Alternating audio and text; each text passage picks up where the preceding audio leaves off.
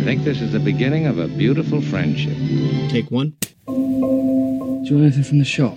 Cone it out. Choc ice. It doesn't say anything about a choc ice, does it? No. No, it doesn't. Sure it doesn't. So fuck off. My boss says he can eat 50 eggs, he can eat 50 eggs. I'm as mad as hell, and I'm not gonna take this anymore. You're certifiable, Quint, you know that? You're certifiable! Hello, Dimitri. Listen, I can't hear too well. Do you suppose you could turn the music down just a little? Oh, that's much better. Welcome to the 27th Spool podcast with your hosts, as always, me, Nigel Wheatley, and him, Pork McGio. Hello.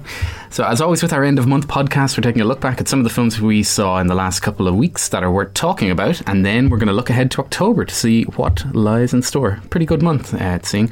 Let's first of all go back 100 years to Older Than Ireland. Here's a little bit of a clip from the trailer. We've just come from this, so we have live reaction, which is kind of exciting.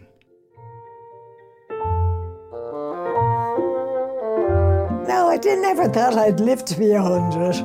My daughter said, I'm not on the register, God forgot all about me. Well, I think he did. Oh, if you saw all the cards I got. Oh, the Lord save. Imagine 452. I feel elated to be over 100. Yeah, those legs get a bit dodgy side, like when you're walking them. You'll go all right, but slow. And of course, if you run into me, it's my fault. Even though it's yours, you say that whole bastard shouldn't be on the road. So there we heard a clip from Older Than Ireland. It's the new documentary by Alex Fegan. He directed, it was a year, probably 2 years ago maybe. It's been on television, so it's definitely old. A film called The Irish Pub, which I really like, documentary.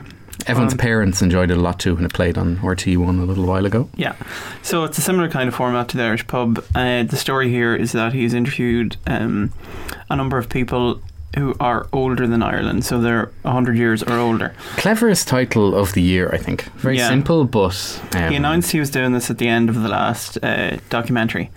Yeah, because you had the pleasure of seeing The Irish Pub in one of its kind of premiere screenings where and he said, oh, this is what I've got under my hat. We're interviewing people who are 100, and it's kind of tying into the centenary, the 1916 centenary.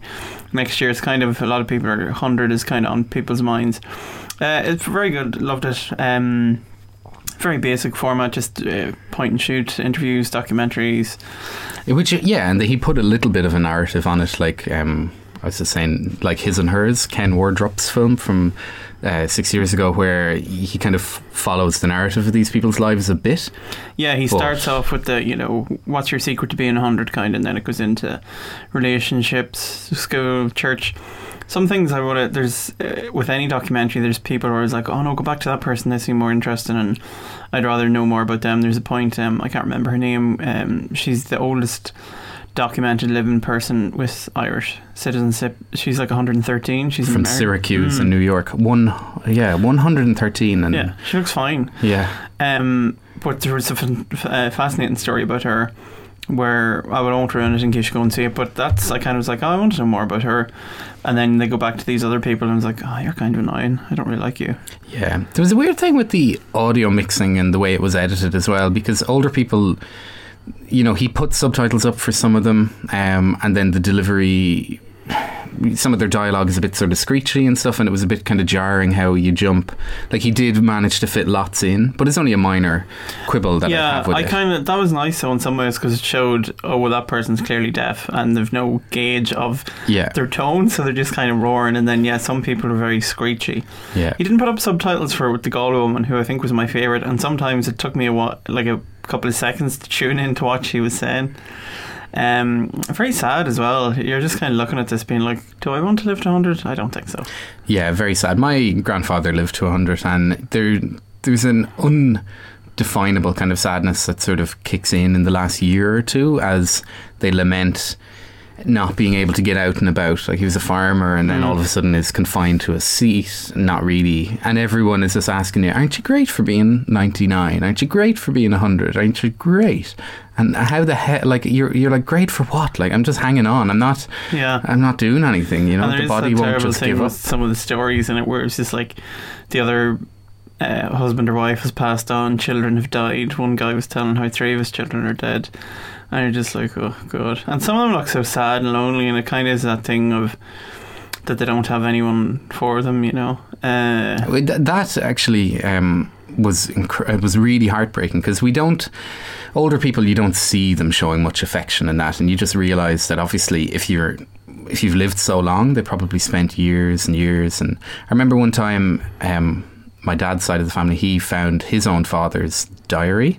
It was only more a logbook of what he did in the way the classical Irish man kept a diary that just said, my dad does that. It's ridiculous. Met John, mass, bought car, 4,100 or whatever it was. But he found, I don't know, it wasn't even intentional, but he stumbled upon the day that my dad's mother died, and it just had the one word sadness in it. Huh. And it was one of the most heartbreaking things, because, older Irish people aren't affectionate really in the way they talk about relationships and that. And in this, there's some deeply affecting kind of people there. You can see real heartbreak in some of the faces and real sadness, where you're like, you clearly wish you were dead.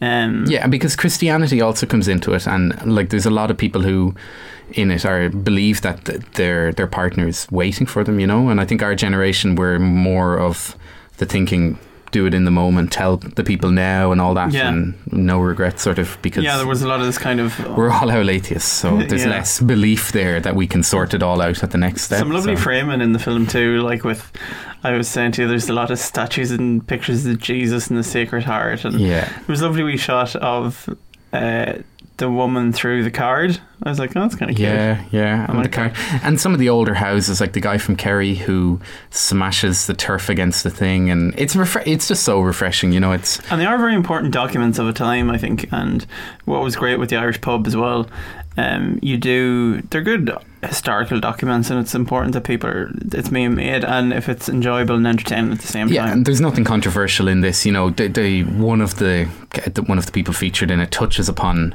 gay marriage, and you're hoping that Fegan isn't going to allow them to kind of hang themselves out for being, because it is of such a different time, Totally. And he doesn't, though. She kind of comes around, and it's a nice warming moment, I think. So I don't think you could possibly, it's not a masterpiece by any means, but it's a beautiful document, and in terms of archiving these people's stories. So and there's that touching thing in the credits where he dedicates the film to many of the centurions who have passed on, because you do have this strange fetishism in the media where Ireland's oldest person has passed away. The baton has now been handed to Bridget in Mayo. And then, 9 months later, Bridget might pass away and the baton gets handed. So we do get a little bit clinical about numbers in it, and yet he allows the humanity to kind of... And it's kind of traditional as well in another Irish sense, in that no one kind of dishes dirt on other... there's a lot of women, it seems, who are like... Yeah, it sounded like he was an alcoholic and threw you around the place, but you're like, he was grand in his day, And he was a hard man. Different time, and you're just like, Jesus, and they're still holding a flame for him, kind of, and it's just like, all right. What was good as well is there's minimal input from the other characters in these people's lives, because obviously a lot of them will, some of them are probably hugely independent, but a lot of them are probably supported by children or home help and all that, but it's really left to the characters kind of. It's a very important job, obviously, the home help and the nursing homes and everything, but there were some scenes in that where I was like, oh Jesus. The true really beautiful ones are in their own homes where people are allowed to kind of coexist. So see it. I mean, it's going to be, I imagine the fact it's out in September means they can get a DVD out for Christmas, and it'll be it's a classic good one for the old grandfather. Get it on VHS, maybe be another one, wouldn't it? Anyway, that's out now. That came out on Friday. A film that came out a week before that. Or actually, what do you want to do next? Do you want to do Everest or Miss You Already? Two very different films. We'll do Everest. So Everest, we'll kick off with a clip actually to get us in the mood for this. This is a film that probably costs about 50,000 times more than Older Than Ireland, or feels like that kind of thing. Here's a clip from the top of the mountain, Mount Everest, as expedition leader Rob Hall helps one of his clients, Doug, to get going on the descent, because it's one thing to get to the top of Everest, but it's a whole other thing to get down. So here's the clip. No, I'm not leaving you behind, Doug. Come on. Got it right. No, Doug, come on with me. I need 10 good minutes, Doug. Come on. Please, Nicky, come on, mate. 10 minutes. You're right. We get to the bottom of the step. Oh, this leg. Listen there, doggy. Come on. Come on. There we go.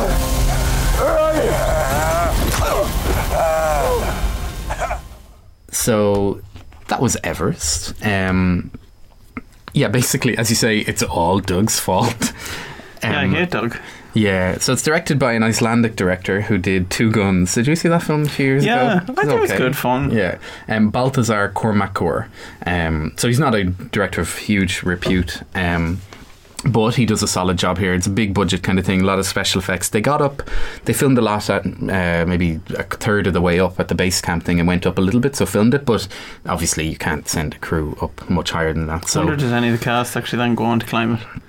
I wonder. Jason Clarke probably did, because he seems very method actor. So anyway, it tells the story of the real life expedition up to Everest summit in 1996 as Rob Hall, who we heard from there, played by Jason Clarke, and Scott Fisher, played by Jake Gyllenhaal, lead two groups of mountaineers up Everest. This is at a time where mountaineering wasn't very kind of commercial. It was starting to get into the point where if you have enough money, you can pay someone to bring you up, in effect, and that is kind of thing. Like it is, as it says in the trailer, in different parts. It's 29,000 feet high, so you can't cope with that.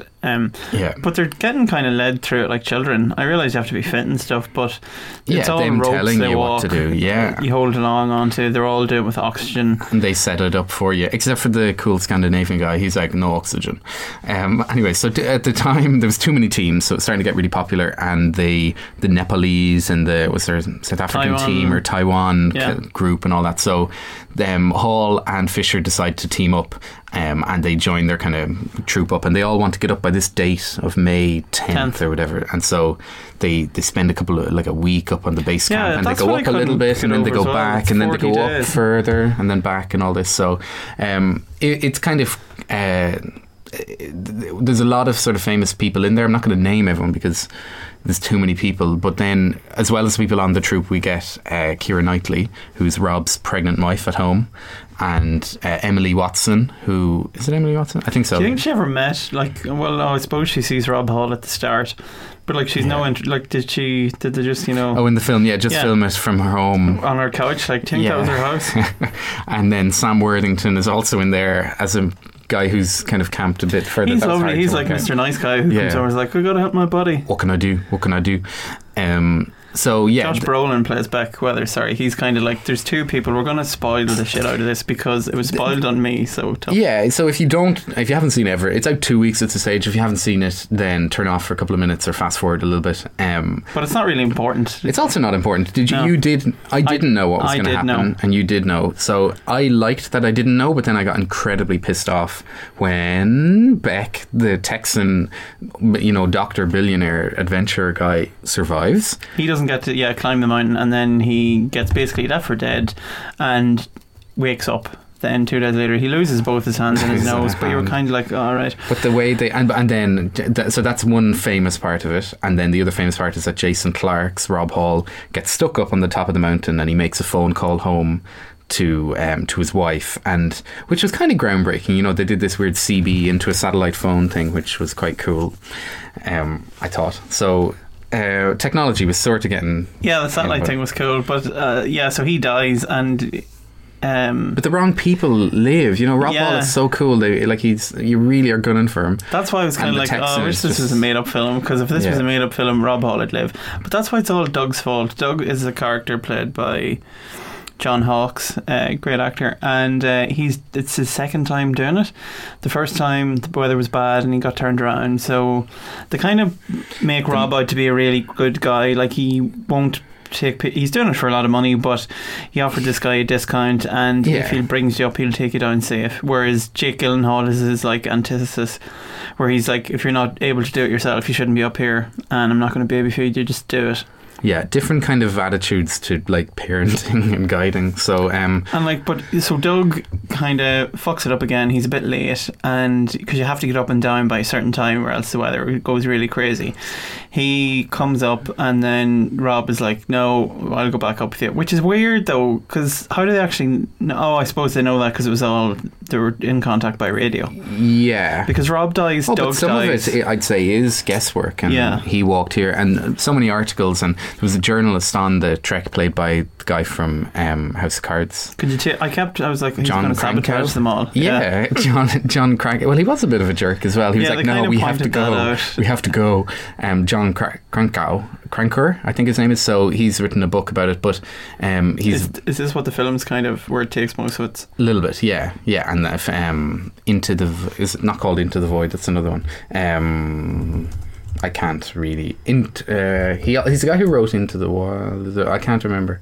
This is a picture of him. We have a computer here. We're looking at a picture. Into Thin Air. And but he also wrote Into the Wild. That's mad. So he tells these kind of stories. Got to go up Everest for free too. $65,000 it cost. Yeah, back in the old days, you know, that'd be fair. That was in real money. So, shouldn't buy a car for that now. I liked a lot about it. I thought the 3D was a bit hard to kind of. I didn't feel actually like I was on top of the mountain a lot of the time. Oh, I didn't even go see it in 3D. What was that like on it? The 3D was, and I thought that was going to be the way to do it, because they talked during the filming of it that this is one of the first films to be shown in this new laser 3D projection. It's another new gimmick that they're getting ready. They had it at Venice, and it's going to be for Star Wars. There's a new type of projecting 3D, which apparently is going to be a new improved version. But I wondered whether the IMAX in Dublin would have that. It doesn't at the minute, but hopefully it'll get upgraded for it. As far as I know, I could be wrong on that. Feel free to correct me.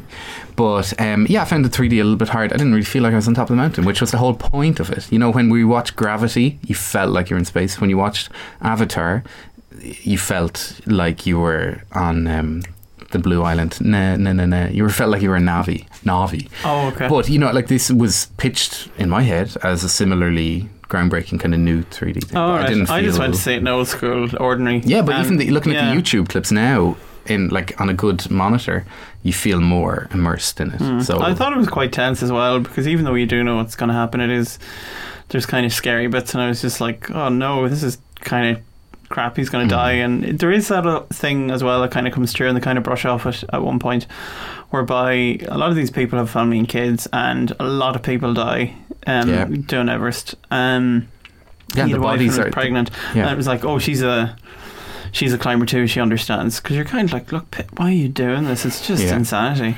And all the bodies are left there as like these monuments. And there's kind of I didn't get to read the article, I just saw the headline. The New Yorker had that's what everyone does now. No one reads anything. It's just like Waterford Whispers. So it's this one called The New Yorker, and they say that there's too many characters in it. That's my exact argument. So it's a true story, so obviously the troupe had to have all these parts in the... Because the Japanese lady feels very... and I thought she was great. She'd climbed 6 of the 7 peaks, and this was the highest was the thing. And she dies as well. It's just like, oh, there she is. And she just kind of collapses. And there's time with the masks and stuff. You're like, who is that? Exactly, yeah. And you're trying to remember, right, Jake Gyllenhaal had a yellow coat.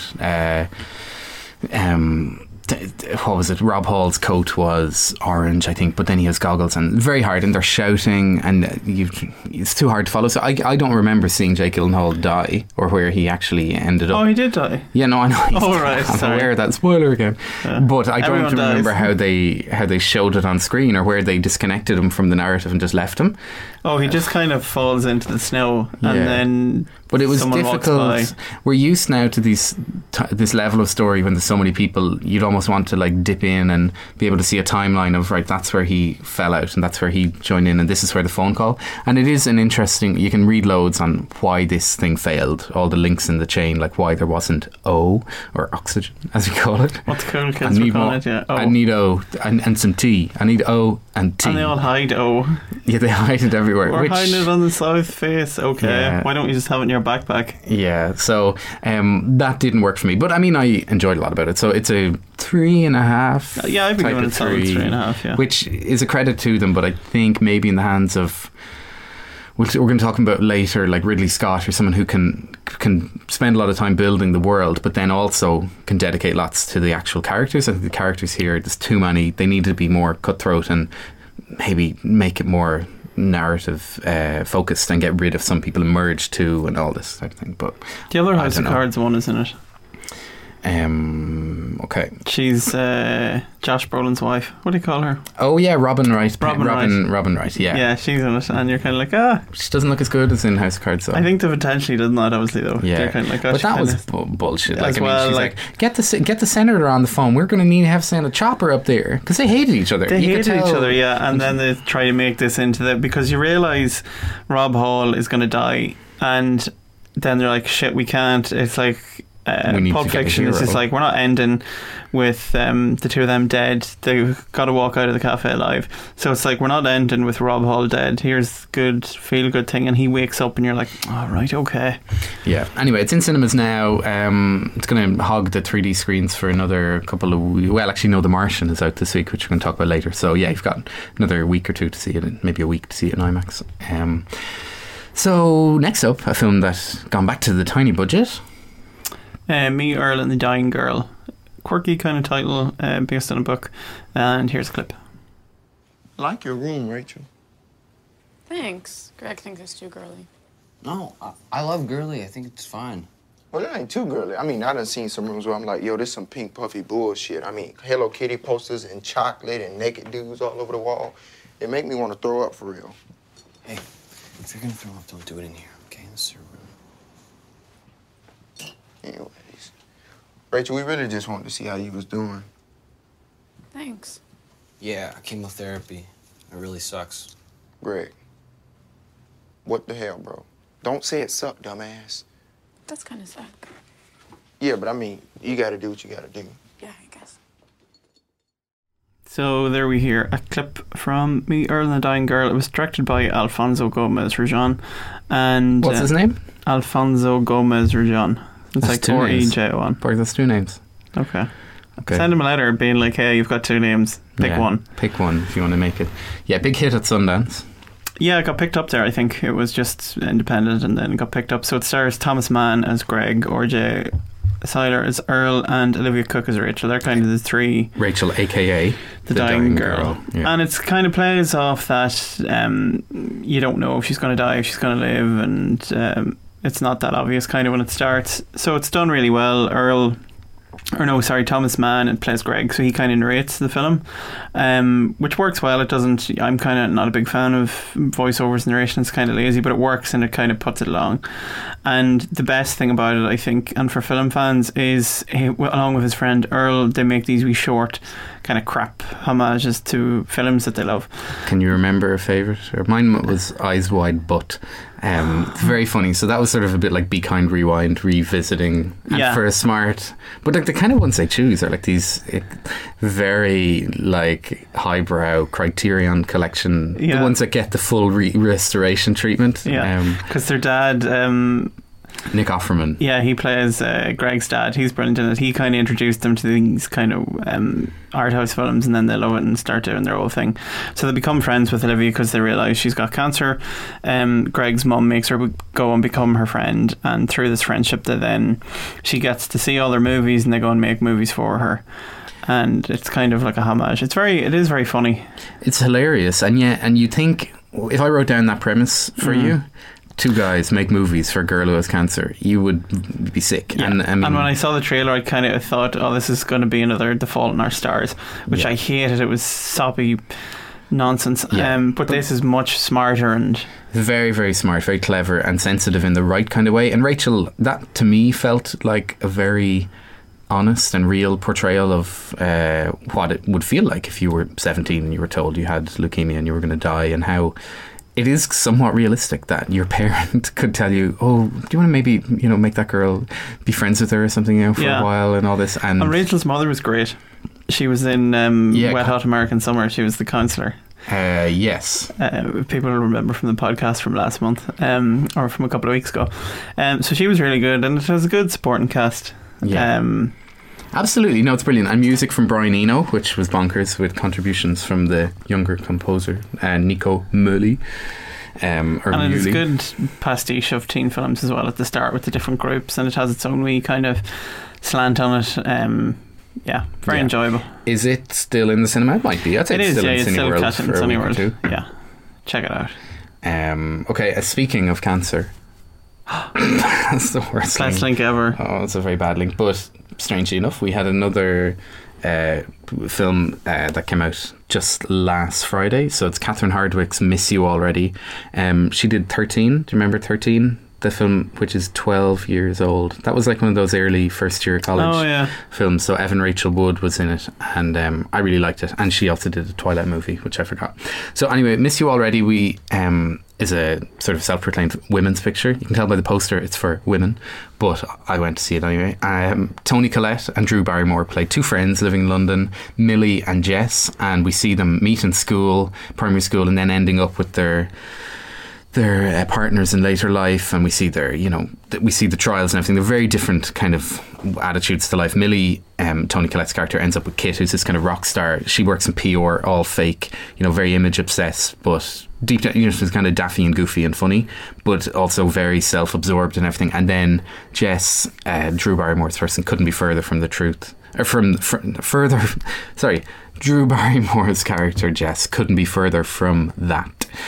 She ends up with a guy called Jago, which is a name I don't know. That's not a name. Yeah, Jago, played by Paddy Considine, which is kind of cool that he would end up in this sort of thing. I'm glad. Hopefully he got paid well for it. But it's all going well, grand. And then 30 minutes in, Millie gets breast cancer, and the tone of the film just sort of goes and changes everything, and you think, oh god, this is going to be a bit strange. And while it has some weird missteps in it in terms of the evolution of their friendship, for the most part I felt it was a really honest, sort of truthful look at how every element of her life would change. Millie, she works in PR, her hair starts falling out. Like, what does she do? Does she get a wig that looks like it? Does she tell people, get all the sympathy from all these PR bimbo-y kind of people, phony kind of people? Then she stops.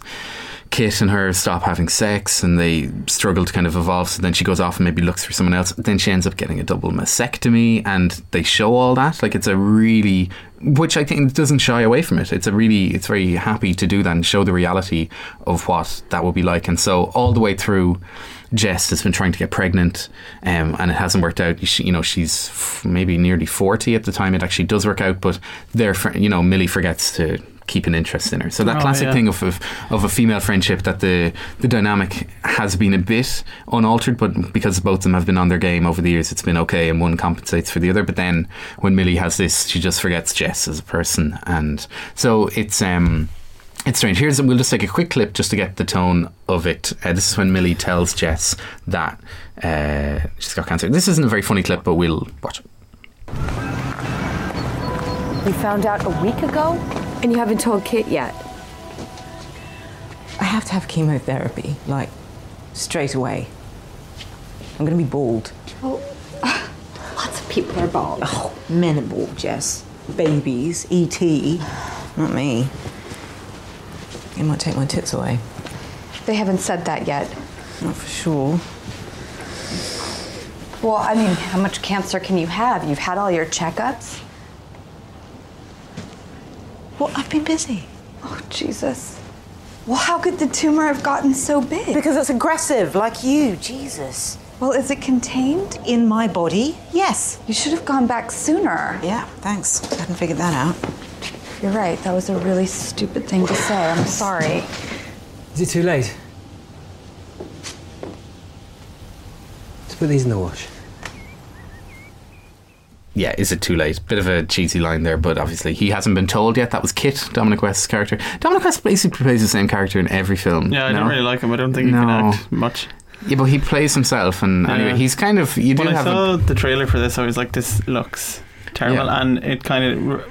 Just, I had said Fault in Our Stars, kind of looks like that, where it's just going to kind of, oh, this is going to happen, you should cry now and make it, but it doesn't sound like that. There's nothing, you don't cry at all, it's just a good thing. It's more about the friendship and how it evolves. Like, it's not, I'm not saying it's great, I think it's down the, the 3.5, but I mean, it's a take in from, compared to when you see the poster, you're like, you think it just looks ridiculous. But Toni Collette is brilliant in it. Like, she really is good. She surprised us all in Last Land with her Tala accent last year, and here she has really good. Thank you for asking the trivia. Pork may have been prompted beforehand to ask me that, but the screenwriter is David Baddiel's wife, Morwenna Banks, and she is the voice of Peppa Pig, Peppa Pig's mother, and she also was a cast member on Saturday Night Live for 4 episodes 20 years ago. Wow, that's so very strange. So it's kind of her story, I think, that is also interesting. Like it is well written. And then did it happen to her? Do you know, or no? I don't know. She had a radio drama about breast cancer as well, so it's obviously an issue close to her heart. But anyway, it doesn't shy away from the shitness of this situation, and yeah, it's grand. You know, if you're looking for something to see, it's solid. I'm not sure if we can change tone anymore, but we're going to now talk about The Visit. Yeah, so it's a new film from M. Night Shyamalan, and I really enjoyed it. It's 2 kids. When you see the trailer, I didn't actually realise that it's all shaky handheld documentary stuff. I thought it would just be that was the trailer or something. And it starts then, so you have 2 kids who go and visit their grandparents. It's Becca, who's played by Olivia de Jong, and Tyler, who's Ed Oxenbould. You wouldn't know any of them. It's not like they've been in anything else. And they go and visit. It's an amazing name, Oxenbound. They go visit their grandparents, and we realise that their mum Does he go to UCD? Catherine Oxenbound. It's kind of name, isn't it? Good fancy doing business in UCD. Trendy, maybe. No? Maybe. So the mother, Catherine Hain, we realise hasn't been in touch with grandparents. We don't know why, and the kids go and see them and they hang out with them. And with every M. Night Shyamalan twist or film, there's a twist, which I didn't see coming, and I was kind of like, oh, that's a good one. Do you know what it is? No, I'm going to see this tomorrow morning. Okay, so do you want to guess what it is? I won't say anything. Guess. That it takes place in a double reality. There's 2 versions of the story, and that they're all they've already died. It's in purgatory. 2 versions. No, okay. It's not lost. But he had that in The Village, where it was all it was in the past. An experiment. So I really enjoyed it. It's kind of a bit of a return to form on him. Mark Kermode fucking hated this. He really hated it. The Irish Times quite liked it. It's a long time since I saw something that divided.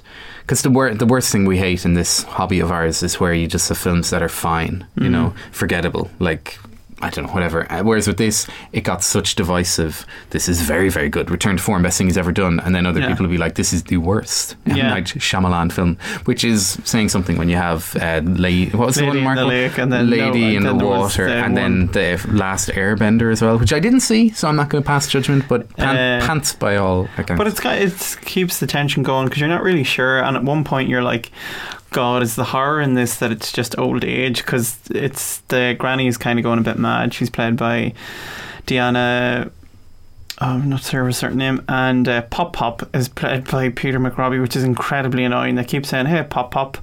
Like, who calls their grandfather Pop Pop? No idea. Do we have a clip to give us a sense of the mood? Here we have the 2 kids, and as they realise their granny's doing something a bit mad. Wait. If you're going to open the door, just open it for a little bit.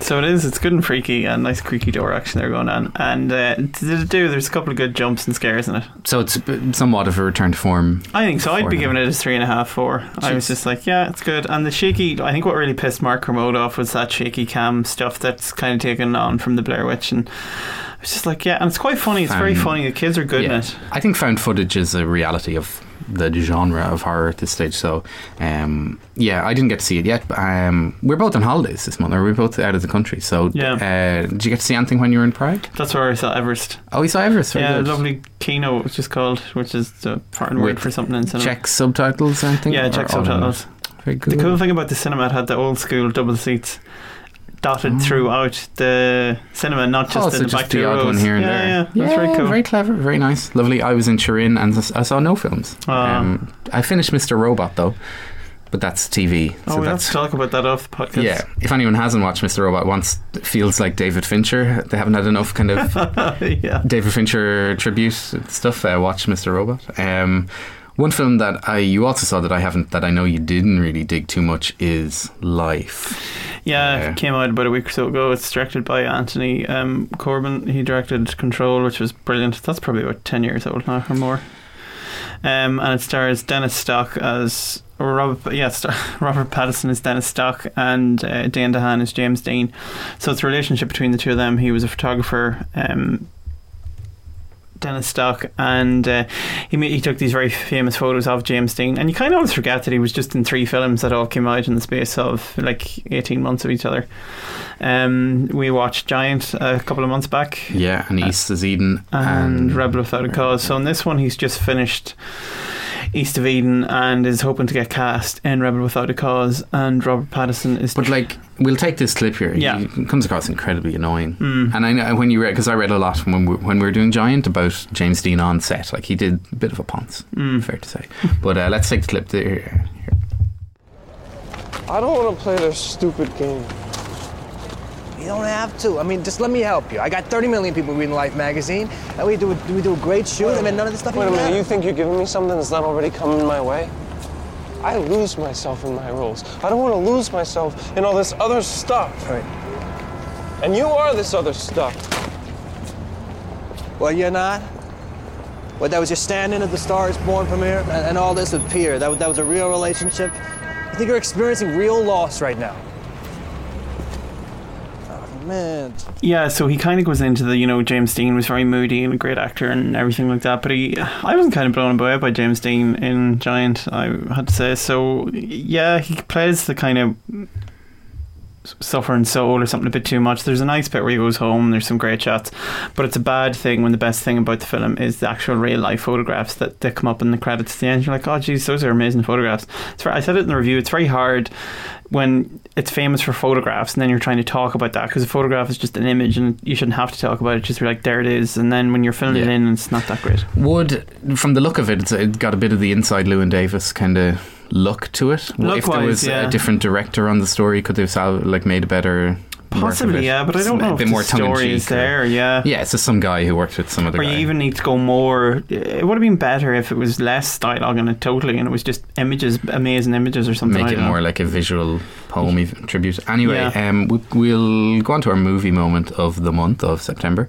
So mine is from a film that came out on the last day of August, but I don't care. 45 Years, from the director Andrew High. Sorry, I couldn't remember his first name. Anyway, so it's about an old couple, 45th wedding anniversary, so we get to spend a couple of days with them as they prepare for their party, and news stories kind of come in, and it's harrowing. It's hard. Like, there's this realization that they've possibly wasted all this time and they've never actually really talked about some things. So the final scene in it is the moment where they're having the dance at the party, and it's beautifully shot and heartbreaking and kind of very dark and funny in its own weird way, but highly recommend. It's going to be one of my films of the year, I suspect. If you're have you given anything this year 5 stars? I rarely hold back. We're waiting for Star Wars. Oh yeah. We have a good announcement about Star Wars. Oh no, we'll have to save that for the other podcast. My movie moment of the month is Everest. Let's pick a moment from that. It's spoiler alert again, when Rob Hall dies, the character. It's kind of gas. It's just like, there he is on the side of a mountain, which probably wasn't true, like and it's just the way it's framed and everything. It was just like, this ridiculous, but I kind of liked it. It was like, here is the last image from this film, a dead guy on the side of a mountain, because like an action disaster blockbuster movie, and I kind of loved that was like, and he's still there. Not a weird thing where they had the daughter growing up. Yeah, I wondered. He said in the interview, he mentioned her too many times for me not to think that the family are almost giving it the okay, as exec producers or something, because there's too much lip service paid to the Hall family or whatever. Anyway, we'll move on for a few minutes and talk about October. Actually looks like a very really good month. As I say, we didn't see much in September, but October I think is going to be deadly. So The Martian is out. Some reviewers will have seen this, but we haven't. It's out on Wednesday.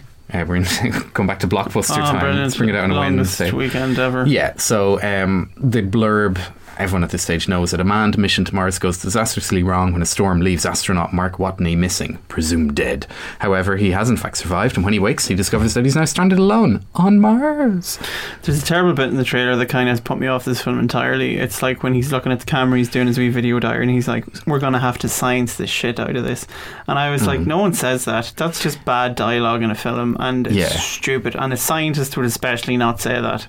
Yeah, apparently the book is a massive hit, but it does, scientists have said this is a film for like teenage science geeks to fall in love more with science and to promote science as a thing. So let's see. It's out on Wednesday.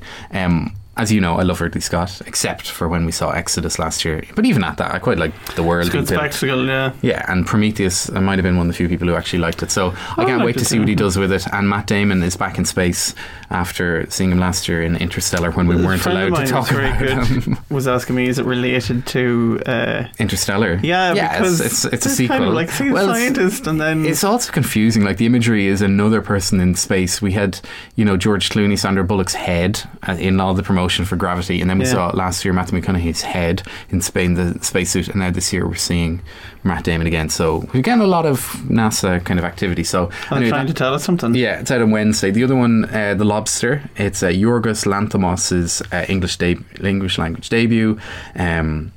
He did Dogtooth, which everyone loved, and then Alps, which I haven't seen, but I think you saw it. And I hated Dogtooth and Alps. So, but I saw the trailer for this for the first time there before. Older Than Ireland. It looks good fun. A wonderful premise. A love story set in the near future, wonderfully dystopian. The near future, where single people, according to the rules of the city, are arrested and transferred to the hotel, where they're obliged to find a matching mate in 45 days. If they fail, they're transformed into an animal of their choosing and released into the woods.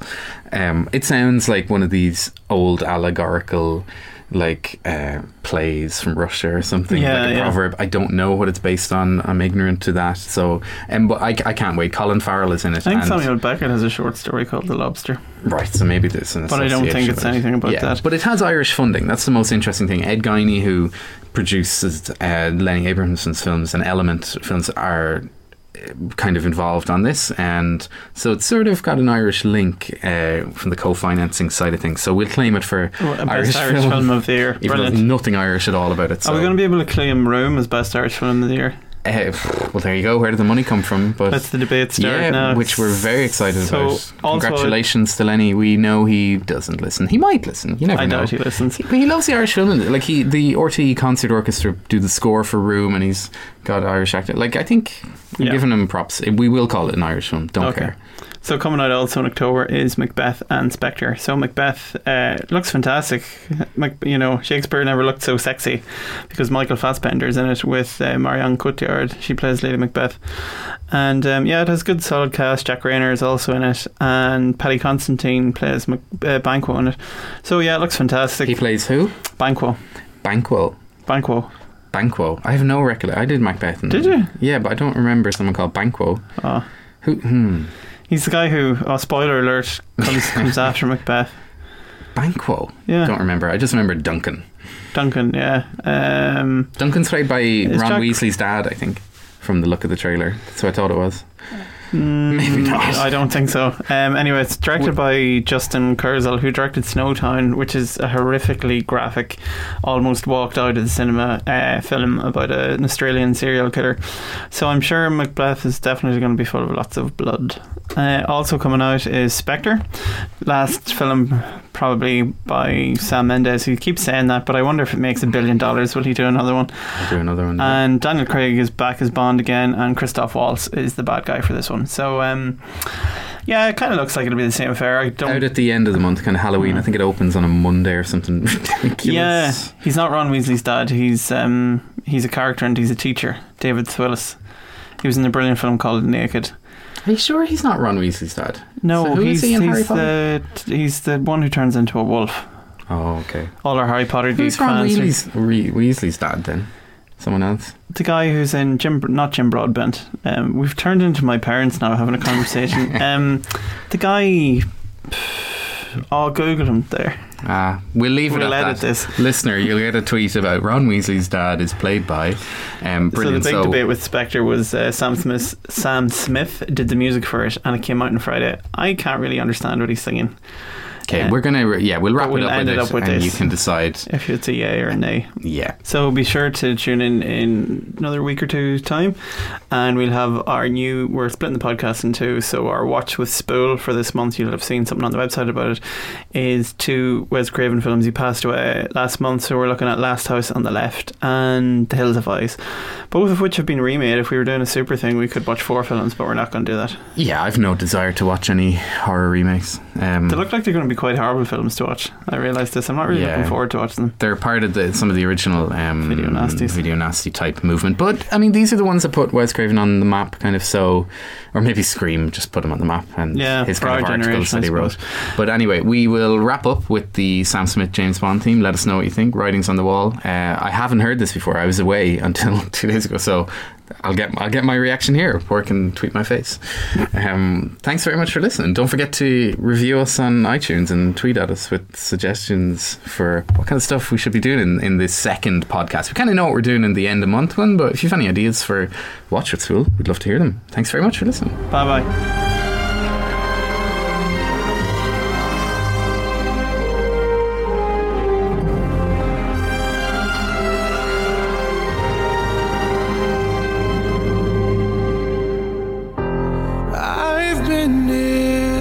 Before,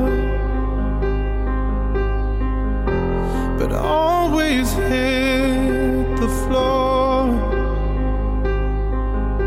I've spent a lifetime running, and I always get away. But with you, I'm feeling something that makes me wanna stay. I'm prepared.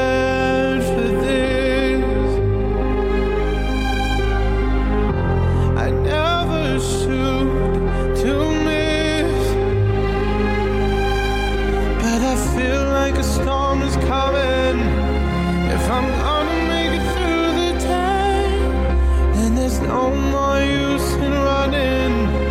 This is something I gotta face. If I risk it all, could you break my fall? How do I live? How do I breathe when you're not here? Suffocating. I wanna feel love run through my blood. Tell me, is this where I give it all up? For you, I have to risk it all. 'Cause the